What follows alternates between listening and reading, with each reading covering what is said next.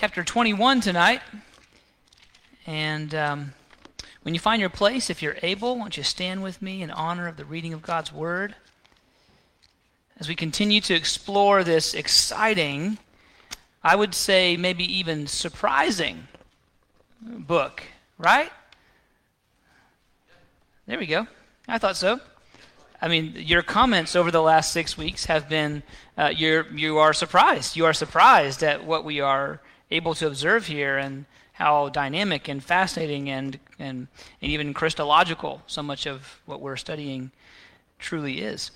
And so, let's begin there in verse 1. Let's read the opening 7 verses by way of introduction. Ezekiel chapter 21, verse 1. The word of the Lord came to me. Son of man, set your face toward Jerusalem and preach against the sanctuaries. Prophesy against the land of Israel, and say to the land of Israel, thus says the Lord, behold, I am against you, and I will draw my sword from its sheath, and will cut off from you both righteous and wicked. Because I will cut off from you both righteous and wicked, therefore my sword shall be drawn from its sheath against all flesh from south to north. And all flesh shall know that I am the Lord. I have drawn my sword from its sheath. It shall not be sheathed again. As for you, son of man, groan, or in the King James, sigh, with breaking heart and bitter grief. Groan before their eyes. And when they say to you, why do you groan? Or why do you sigh? You shall say, because of the news that is coming. Every heart will melt, and all hands will be feeble. Every spirit will faint, and all knees will be weak as water. Behold, it is coming, and it will be fulfilled, declares the Lord God. This is the word of the Lord. Thanks be to God. Once more, let's petition the Lord in prayer, just briefly. Father, thank you for preserving this fascinating work, your inspired words to your prophet Ezekiel, while the Hebrew people are in exile, 7 decades of removal from the promised land, such that you might execute righteous judgment, such that sin and evil would be purged from your people, such that the land would have its Sabbath rests that were stolen from it, and such that as we see this refrain over and over again, that all flesh will know that you are the Lord.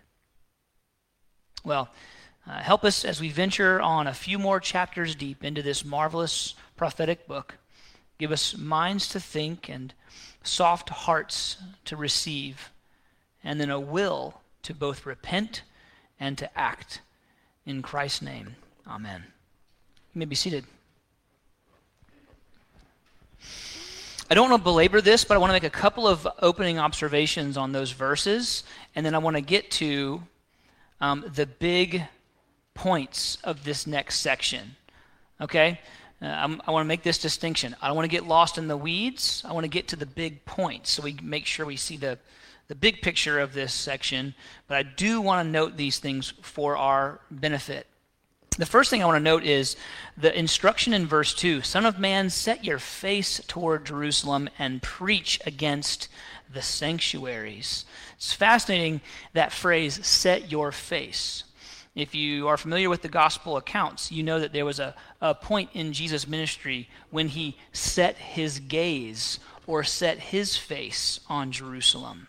It was a real hinge point in the focus and the focused ministry of Jesus. What we saw in the early years was he was sort of traveling around. He was doing what many first century rabbis do, and that's the work of an itinerant preacher, traveling from town to town, preaching and teaching. Now, his preaching and teaching was unlike anything else, and so it was rocking the world. But then there was a point when it says he set his face toward Jerusalem. And it was his final, if you will, descent from the northern region of Galilee down. And if you follow the biblical narrative carefully, you see he kind of makes a winding path down toward Jerusalem, where Passion Week begins, and the rest is history. I find a fascinating symmetry in these phrases. Son of man, set your face toward Jerusalem, and Jesus setting his face toward Jerusalem. It's an interesting symmetry that there is probably more to it than we have time to explore tonight. But one thing that I note is consistent.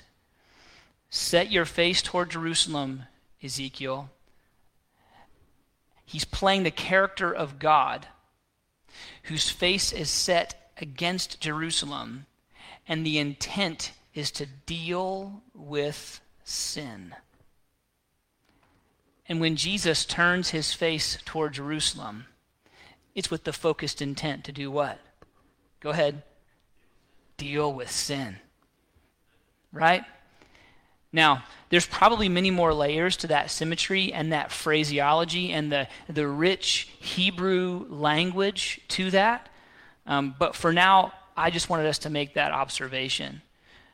And I think the reason why is because if we're not careful in the Old Testament, we will turn it into a book of moral lessons, when in fact, the whole of Scripture is ultimately about Jesus. You sometimes have to work your way there to see how it's connected, but it's about Jesus. And so let us remember the symmetry of what God is doing in the discipline of his children and the dealing with sin. It's what Jesus did in finality at the cross. The second thing I wanted to note is that phrase that is used multiple times in the opening 5 verses. That he will cut off from you, that is Jerusalem, both the righteous and the wicked. I wanted to point that out because it's one of the consistent things that God does not punish, he does not condemn the righteous alongside the wicked. You need to only think of Sodom and Gomorrah and Abraham's lengthy conversation with God where he petitions for the righteous in the city. And somehow, Lot and his 2 daughters were considered righteous in the city. That's a conundrum I still can't quite make up when you know what happens immediately afterwards. And when you know who the people groups are that were spawned from his 2 daughters. They were enemies of Israel perpetually. So how are they considered among the righteous enough that God would send his angels to come and pull them out, essentially, before the destruction was to fall? All of those are questions that I can't answer well. But it is a consistent theme that God does not condemn the righteous with the wicked. This goes all the way through up to the person and work of Jesus Christ. Sin, all human sin, is paid for with the consequential judgment of God. It will fall either on the shoulders of the individual who commits those sins at the day of judgment, or it will fall on the shoulders of Jesus, and we who are in Christ are thereby shielded from that judgment of sin. But all of sin is dealt with. That's what the word judgment means, remember? The individual receives what they have earned.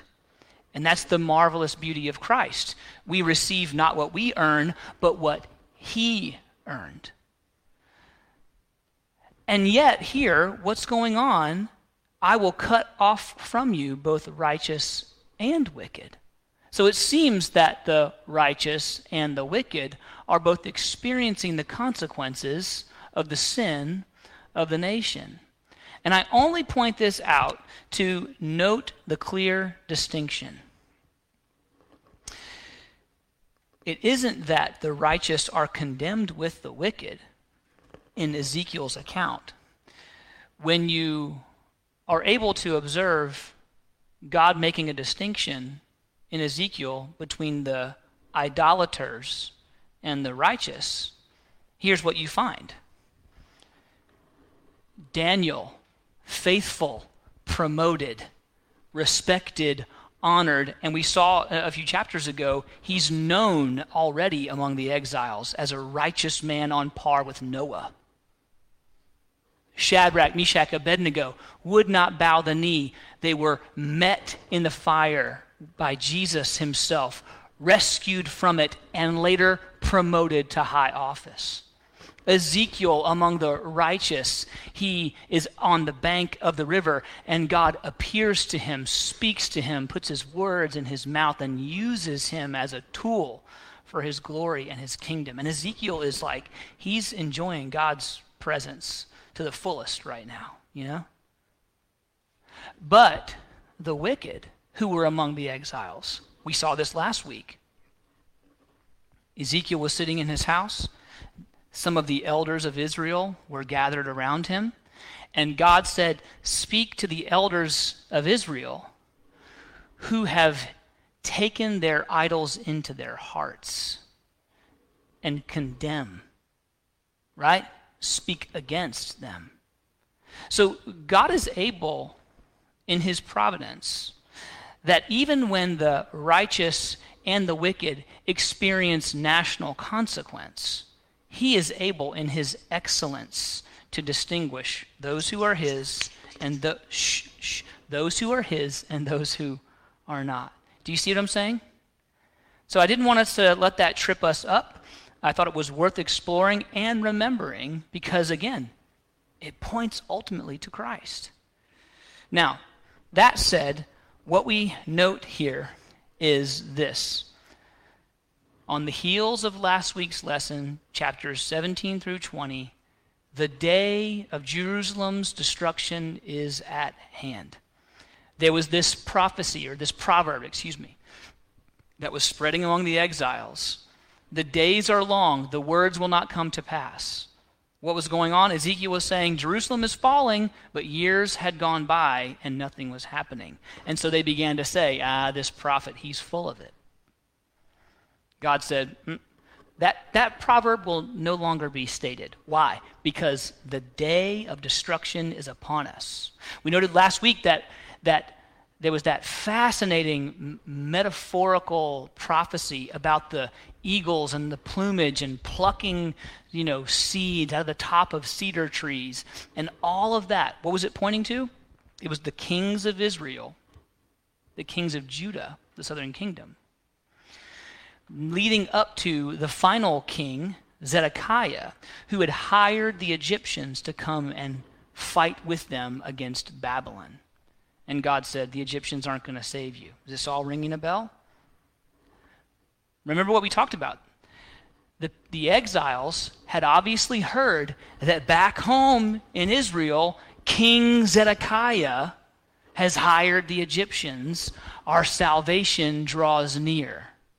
And God's like, nah, ain't no Egyptian going to steal my glory, right? So what was going on was the word was spreading.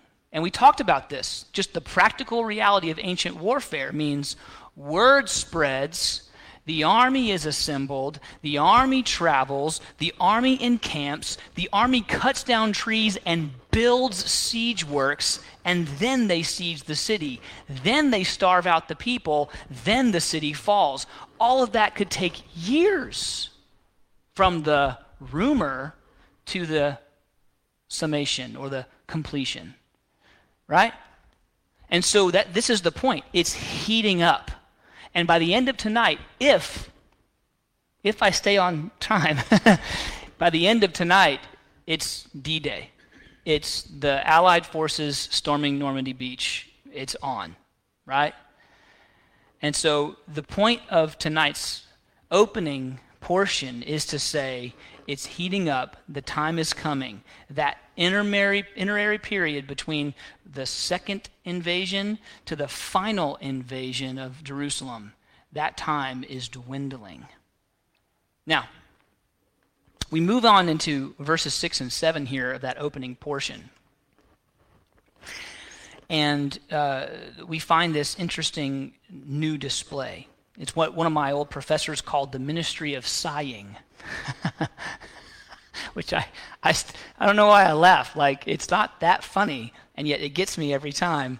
Like, you have a minister of music, you have a minister, in Sunday school. This is our minister of sighing, and he just goes, right? The ministry of sighing, groaning. And what you see is this is the next creative display meant to get the attention of the people in exile. Okay? Remember, Ezekiel's been doing all kinds of creative things. All kinds of unusual things. He's not just standing up and giving lectures like this. He's laying on his side. He's eating with trembling. He's cutting off his hair and he's throwing it up in the air. He's cooking over cow manure. He's eating with anxiety. He's crawling through holes in the walls. He's wearing the garments and acting out the part in a play of an exile who's been forcibly removed from his home. All of these dramatic and creative modes of communication. Well, this is the next one in the list. It's the drama, if you will, of groaning. And at each point, no matter what he's doing, no matter what strange, out of the norm activity Ezekiel is doing, the point is always the same. If you go back over the last 21 chapters, every time Ezekiel is commanded to do something odd, there is almost 100% of the time, along with the commentary, God says, the people will ask you, what's this all about? And then you tell them. And so we are reminded that in this ministry of groaning or sighing, that the point was to elicit questions by the people. Prophet, what are you groaning about? What are you sighing about? And that continual refrain, if you will, the chorus of the song comes up again. Jerusalem will fall. The sighing was accompanied by another display. Look at me with verses 8 through 17. The word of the Lord came to me, Son of man, prophesy and say, thus in the King James saith the Lord, a sword is sharpened and also polished, sharpened for slaughter, polished to flash like lightning. Or shall we rejoice? You have despised the rod, my son, with everything of wood. So the sword is given to be polished, that it may be grasped in the hand. It is sharpened and polished to be given into the hand of the slayer. Cry out and wail, Son of man, for it is against my people. What is against my people? The sword. It is against all the princes of Israel, which is another word for kings of Israel. They are delivered over to the sword with my people. Strike, therefore, upon your thigh. For it will not be a testing. What could it do if you despise the rod? Declares the Lord God. As for you, son of man, prophesy. Clap, it says in the King James, strike your hands together, but it's clap your hands. And let the sword come down twice, yes, 3 times. 3 times is, again, that Hebrew mode of communication to say something is extreme. It's the greatest. Let the sword come down twice, yes, 3 times. The sword for those to be slain. It is the sword for the great slaughter which surrounds them. That their hearts may melt and many stumble. At all their gates I have given the glittering sword. It is like lightning. It is taken up for slaughter. Cut sharply to the right. Set yourself to the left, wherever your face is directed. I, the Lord, will also clap my hands, and I will satisfy my fury. I, the Lord, have spoken. Brutal. I mean, it doesn't take a Bible scholar to understand what's going on here. We talked about it in Romans. The government does not bear the sword in vain. What's the sword? The sword of the government is capital punishment. It's the death penalty for crimes. The sword is set against Jerusalem. So Ezekiel was to make a point here. It's a pun. It's a pun, guys. He's going to make a point. I know. I'm sorry. I should have left it alone. What's described in these verses is like a sword dance.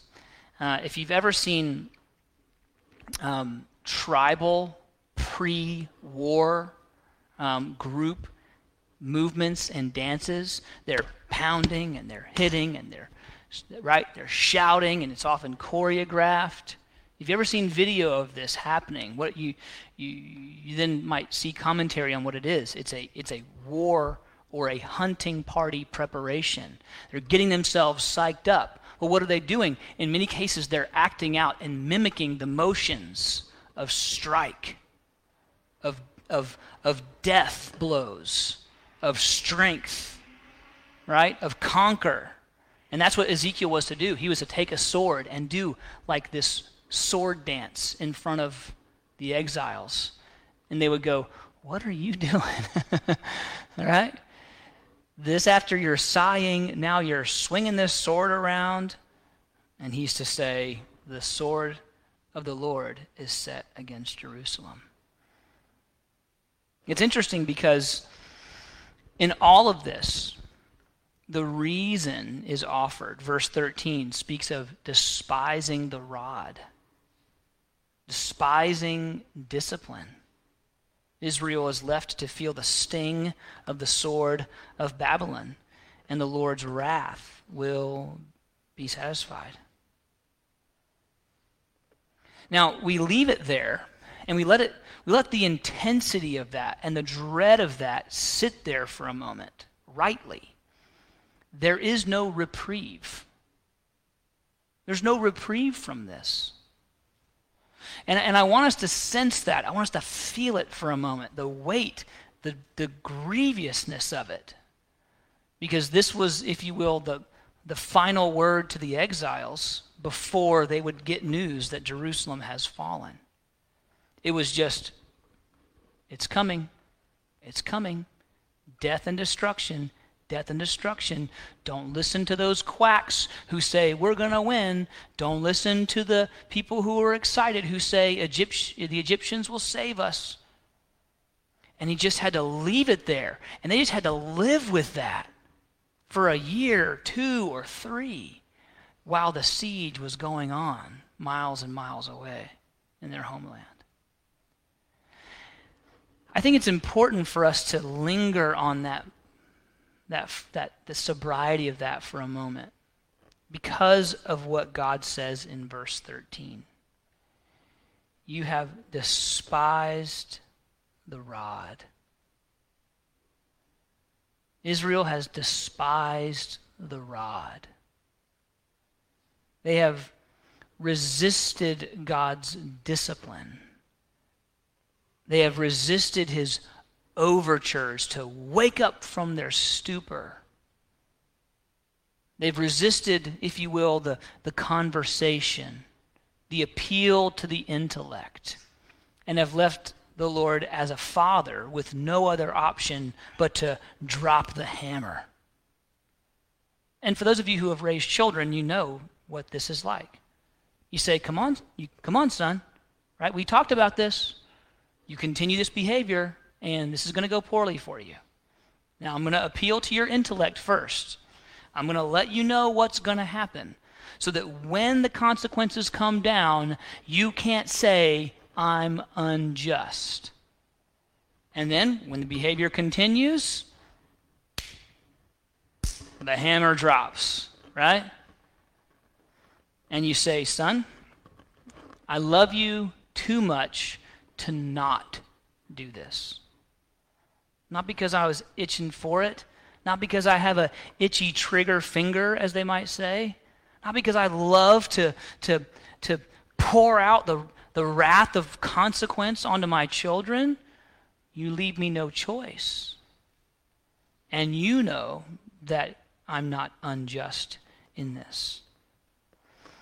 We need to linger on this for a moment, because what Israel did was what we so often do. We ignore the proddings. We ignore the little quiet words of conviction from the Holy Spirit. And we continue to indulge our sinfulness until it bites us. But then later on, in retrospect, once we have repented and humbled ourselves, we then remember, a year before, 2 years before, oh yeah, when I was here, the Lord was trying to get my attention, And then when I was here, my mentor, he was speaking wise words. And then I heard a song on the radio, and then I went to church and the pastor said this, and then my life blew up. Right? Then the hammer dropped. But in retrospect, it was only after God was patient and kind in his prodding and the conviction of the Holy Spirit. Moving on to chapter 22, the word of the Lord came to me saying, "And you, son of man, will you judge the bloody city?" Now this is fascinating because it describes Jerusalem as a city of blood. And of course, blood is either glorious in that it is being shed for the covering of sin, or blood is heinous because it's being shed in murder. Really, there's the only other implication behind blood in the Bible is related to, the elements related to birth, and those things related to the reproductive cycle. Otherwise, you're really talking about blood shed for the covering of sin or blood shed in murder. And of course, in this case, it's the latter. You, son of man, will you judge? Will you judge the bloody city? Then declare to her all her abominations. You shall say, verse 3, "Thus says the Lord God, a city that sheds blood in her midst, so that her time may come, and that makes idols to defile herself. You have become guilty by the blood that you have shed, and defiled by the idols that you have made, and you have brought your days near. The appointed time of your years has come. Therefore I have made you a reproach to the nations, and a mockery to all the countries. Those who are near and those who are far from you will mock you. Your name is defiled. You are full of tumult." And Israel would go on to become the object of mockery by their neighbors. If you're familiar with the story of Nehemiah, which many of you should be, you know that during the course of, we just studied this in Sunday school, during the course of the rebuilding of the walls, enemies of God's people came and mocked them. Remember what they said? They said things like, "Oh, but you building a little wall there? If a fox runs on top of that wall, it will crumble. Look at you trying to build the walls." Right? They did become the mockery of the nations around them. They had begun, the nation, they were birthed with such power and mighty victories, dramatic displays of conquering foes that they ought not conquer. The McShane reading plan has us marching through Exodus right now, and it's a wonderful part of the Bible to just read. It reads like a grand epic. It comes fluidly, chapter after chapter. Miracles and displays of God's love and power and his promises, eventually driving out the nations as God's hammer of justice from the land of Canaan. But now, just 1,500 or so years later, 1,000 years later, they've become as wicked, and in some cases, the biblical reference is that they've become more immoral than those pagan societies around them. And those who should have praised God, listen, those who should have praised God because of Israel's morality mock God's people because of their immorality. Those who should praise God because of God's people's morality mock God's people because of their immorality. And the same can be said of the church. Every time another monetary or sexual scandal breaks out in the news, local pastor, local denomination, local this, local that, and every time it gives occasion to mock God and his people, And you know what? In those instances, like Israel, it's the sin of the people that's worthy. We've made a mockery of God, and now they mock us for our belief in God. It's a natural evolution. Those who should see God's goodness in his people are given reason to mock, and their disbelief is reinforced. Heaven forbid that we become agents of reinforcing disbelief in the minds and the hearts of unbelievers. Verse 6. Behold, the princes of Israel in you, again, that's the kings, everyone according to his power, have been bent on shedding blood. Just wicked, bloodthirsty kings. Father and mother are treated with contempt, and it goes on. The sojourner suffers extortion in your midst. The fatherless and the widow are wronged in you. You have despised my holy things and profaned my Sabbaths. There are men in you who slander to shed blood, and people in you who eat on the mountains. That's the holy places of idol worship, the mountains. They commit lewdness in your midst. It goes on.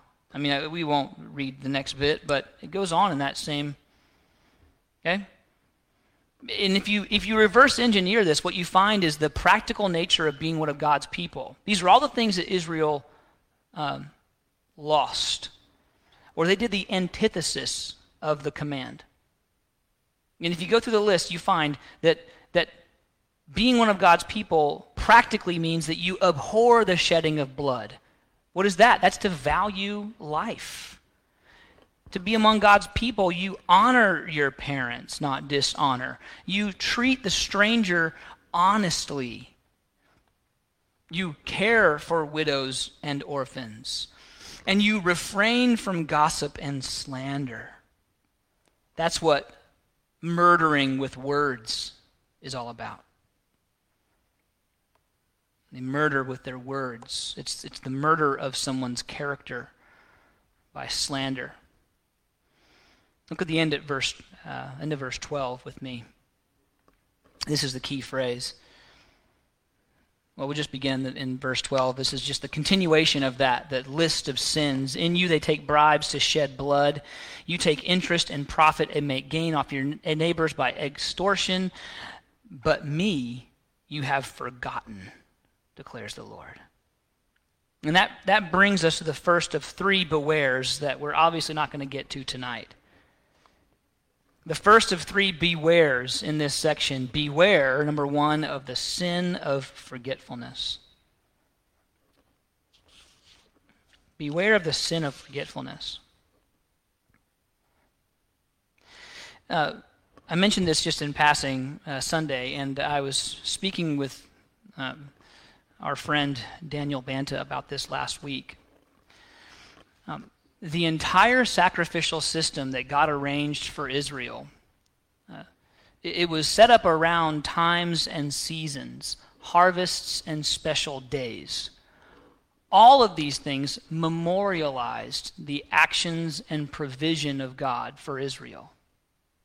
So on this day, do this. Why? Because on this day, 317 years ago, I rescued you out of Egypt, right?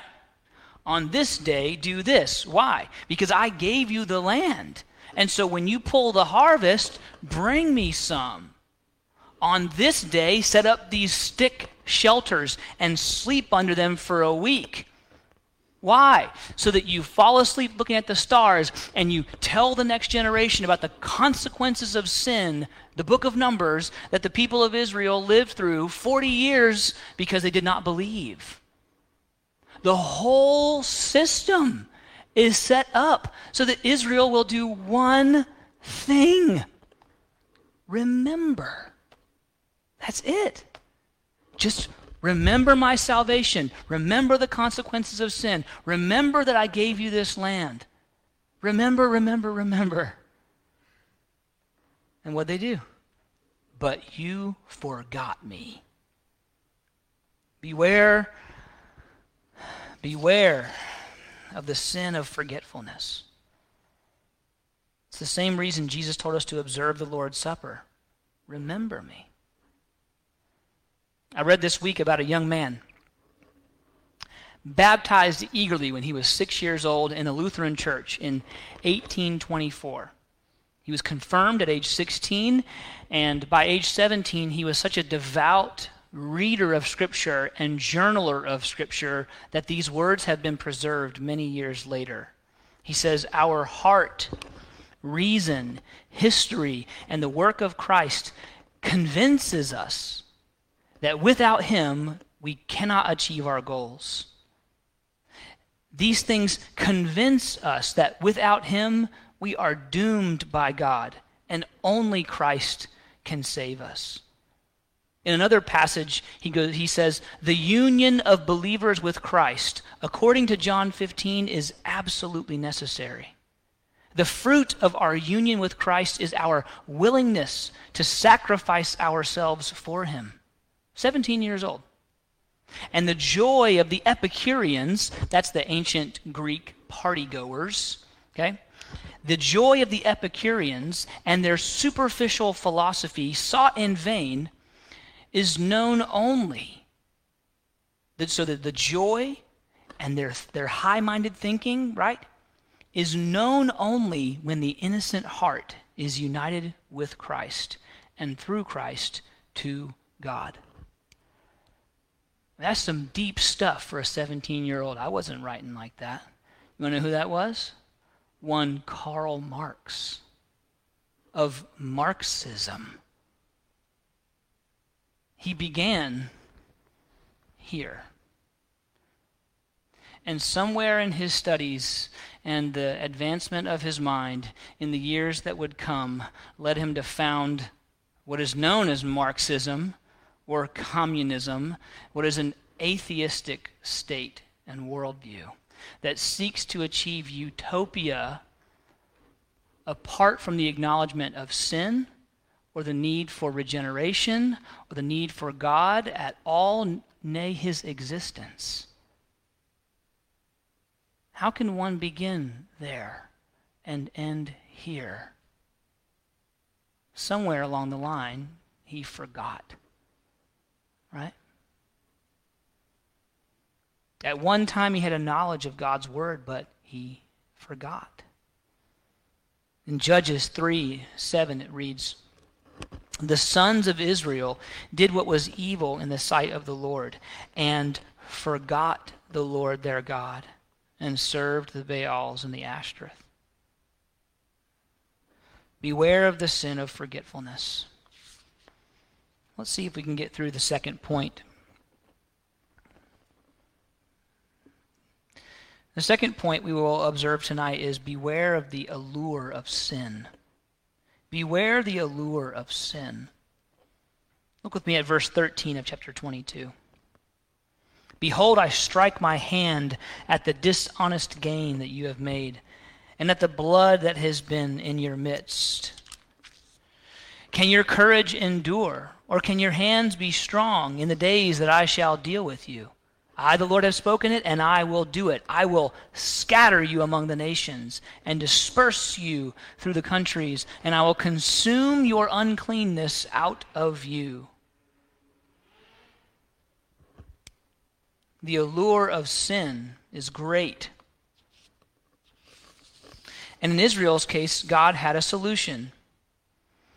He would remove them from the promised land, put them in this foreign pagan place to be oppressed, to be threatened, to have no seeming hope of return, in order that, verse 15, he might consume the uncleanness out of them. That's a fascinating phrase, isn't it? Here again, friends, we are reminded of this refrain. We've been hopefully being reminded of this a few weeks in a row. God will do what he must in order to deal with sin so that he can redeem. You've forgotten me. You've become corrupt, immoral, idolatrous. They couldn't keep their hands off idols, so God sent them to the capital city of idolatry, Babylonia. And in 70 years, they would become sick of idols. And God says, I will do what I must to consume the uncleanness out of you. You want idolatry? You want to worship foreign gods? You want a few verses earlier, remember they were eating on the high places, eating on the mountains? That was, animal sacrifice being offered to a pagan god and then consumed. It was what God ordained for his people, only instead of being offered to Yahweh, it was being offered to Baal. You guys want some idols?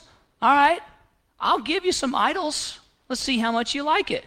Here, bow down before this giant statue or get thrown into a fire. How much do you like idols now? There's an interesting story. Dr. George Sweeting, he was the 6th president and chancellor of the Moody Bible College or Moody Bible Institute. This was back in the 70s and the 80s during his tenure. He's a prolific writer, pastor. He's a great man. If you find anything by Dr. George Sweeting, I encourage you, pick it up, read it. He writes about a time when he was 10 years old and his father caught him smoking. Now, again, you're talking about 1981, okay? So his father, George Sr., he didn't get angry at his son's secrecy and his deviation from their rules. He said, look, I understand. I like a good cigar. Tell you what, son, let's hop in the rowboat. Let's take a little paddle out into the sea, and let's have a smoke. Come on. I mean, can you imagine me and like Jake? And so they get out. It's a bit of a stormy day, but they get out past the breakers, and he fires up for him a nice big Cuban. And after a few minutes of puffing on that cigar and choppy waves, I mean, he's, of course, puking up all over the place, right? All over the boat, all over the thing. And this is what George wrote down. I never smoked again. It's a smart dad. Oh, you want to smoke? I'll tell you what. Let's go smoke. Let's see how much you like it. I never smoked again. I mean, it's very, very similar to what God did with Israel. You want some idolatry? You're enjoying the land I supernaturally gifted you with olive groves you didn't plant and cultivate, with fields ready for harvest, with cities ready to occupy, homes ready to live in. You're enjoying all those blessings, and you're spitting in my face like an adulterous bride. And so I will do what is required to get the uncleanness out of you. And yet, like a father who would give his son a big fat Cuban on a choppy rowboat, it's not to get him hooked, it's to get him out.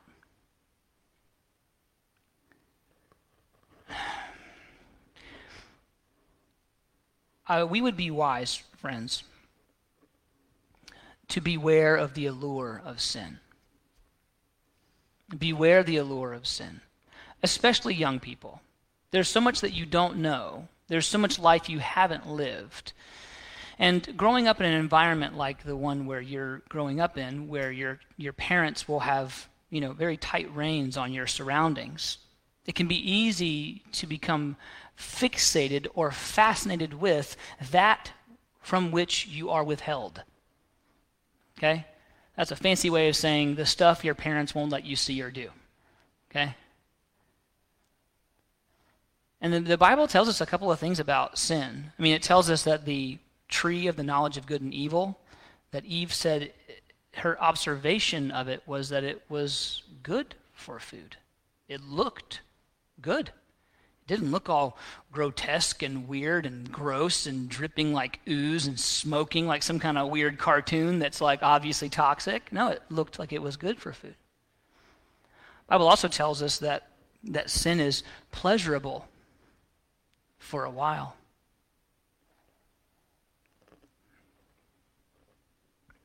I can even remember a time in my own life, disillusioned and frustrated, early 20s. Things were not working out for me as I thought they would, as I thought they should. I had devoted my life, and here it was, and yet it's not panning out. And I said, you know what? Obviously, I missed something somewhere. I'm just going to call up an old girlfriend or meet up with some old buddies, and I'm just going to enjoy what I've been depriving myself of for all these years. And you know, it didn't take long for me to realize that it was making me sick. It wasn't making me happy. There was no joy. There was no fulfillment. It was only regret. And then later I saw, what was the Lord doing? He said, okay, have a taste, son. You ready to move on? You ready to keep going? Yeah. It's pleasurable for a season, but in the end it stings. Stings like the bite from a viper. Well, we'll pause there for tonight, and we'll pick it up in, I think we got a few more verses to cover in chapter 22, and then we'll move on to the next section. But yeah, I think that's worth considering and meditating on for the week.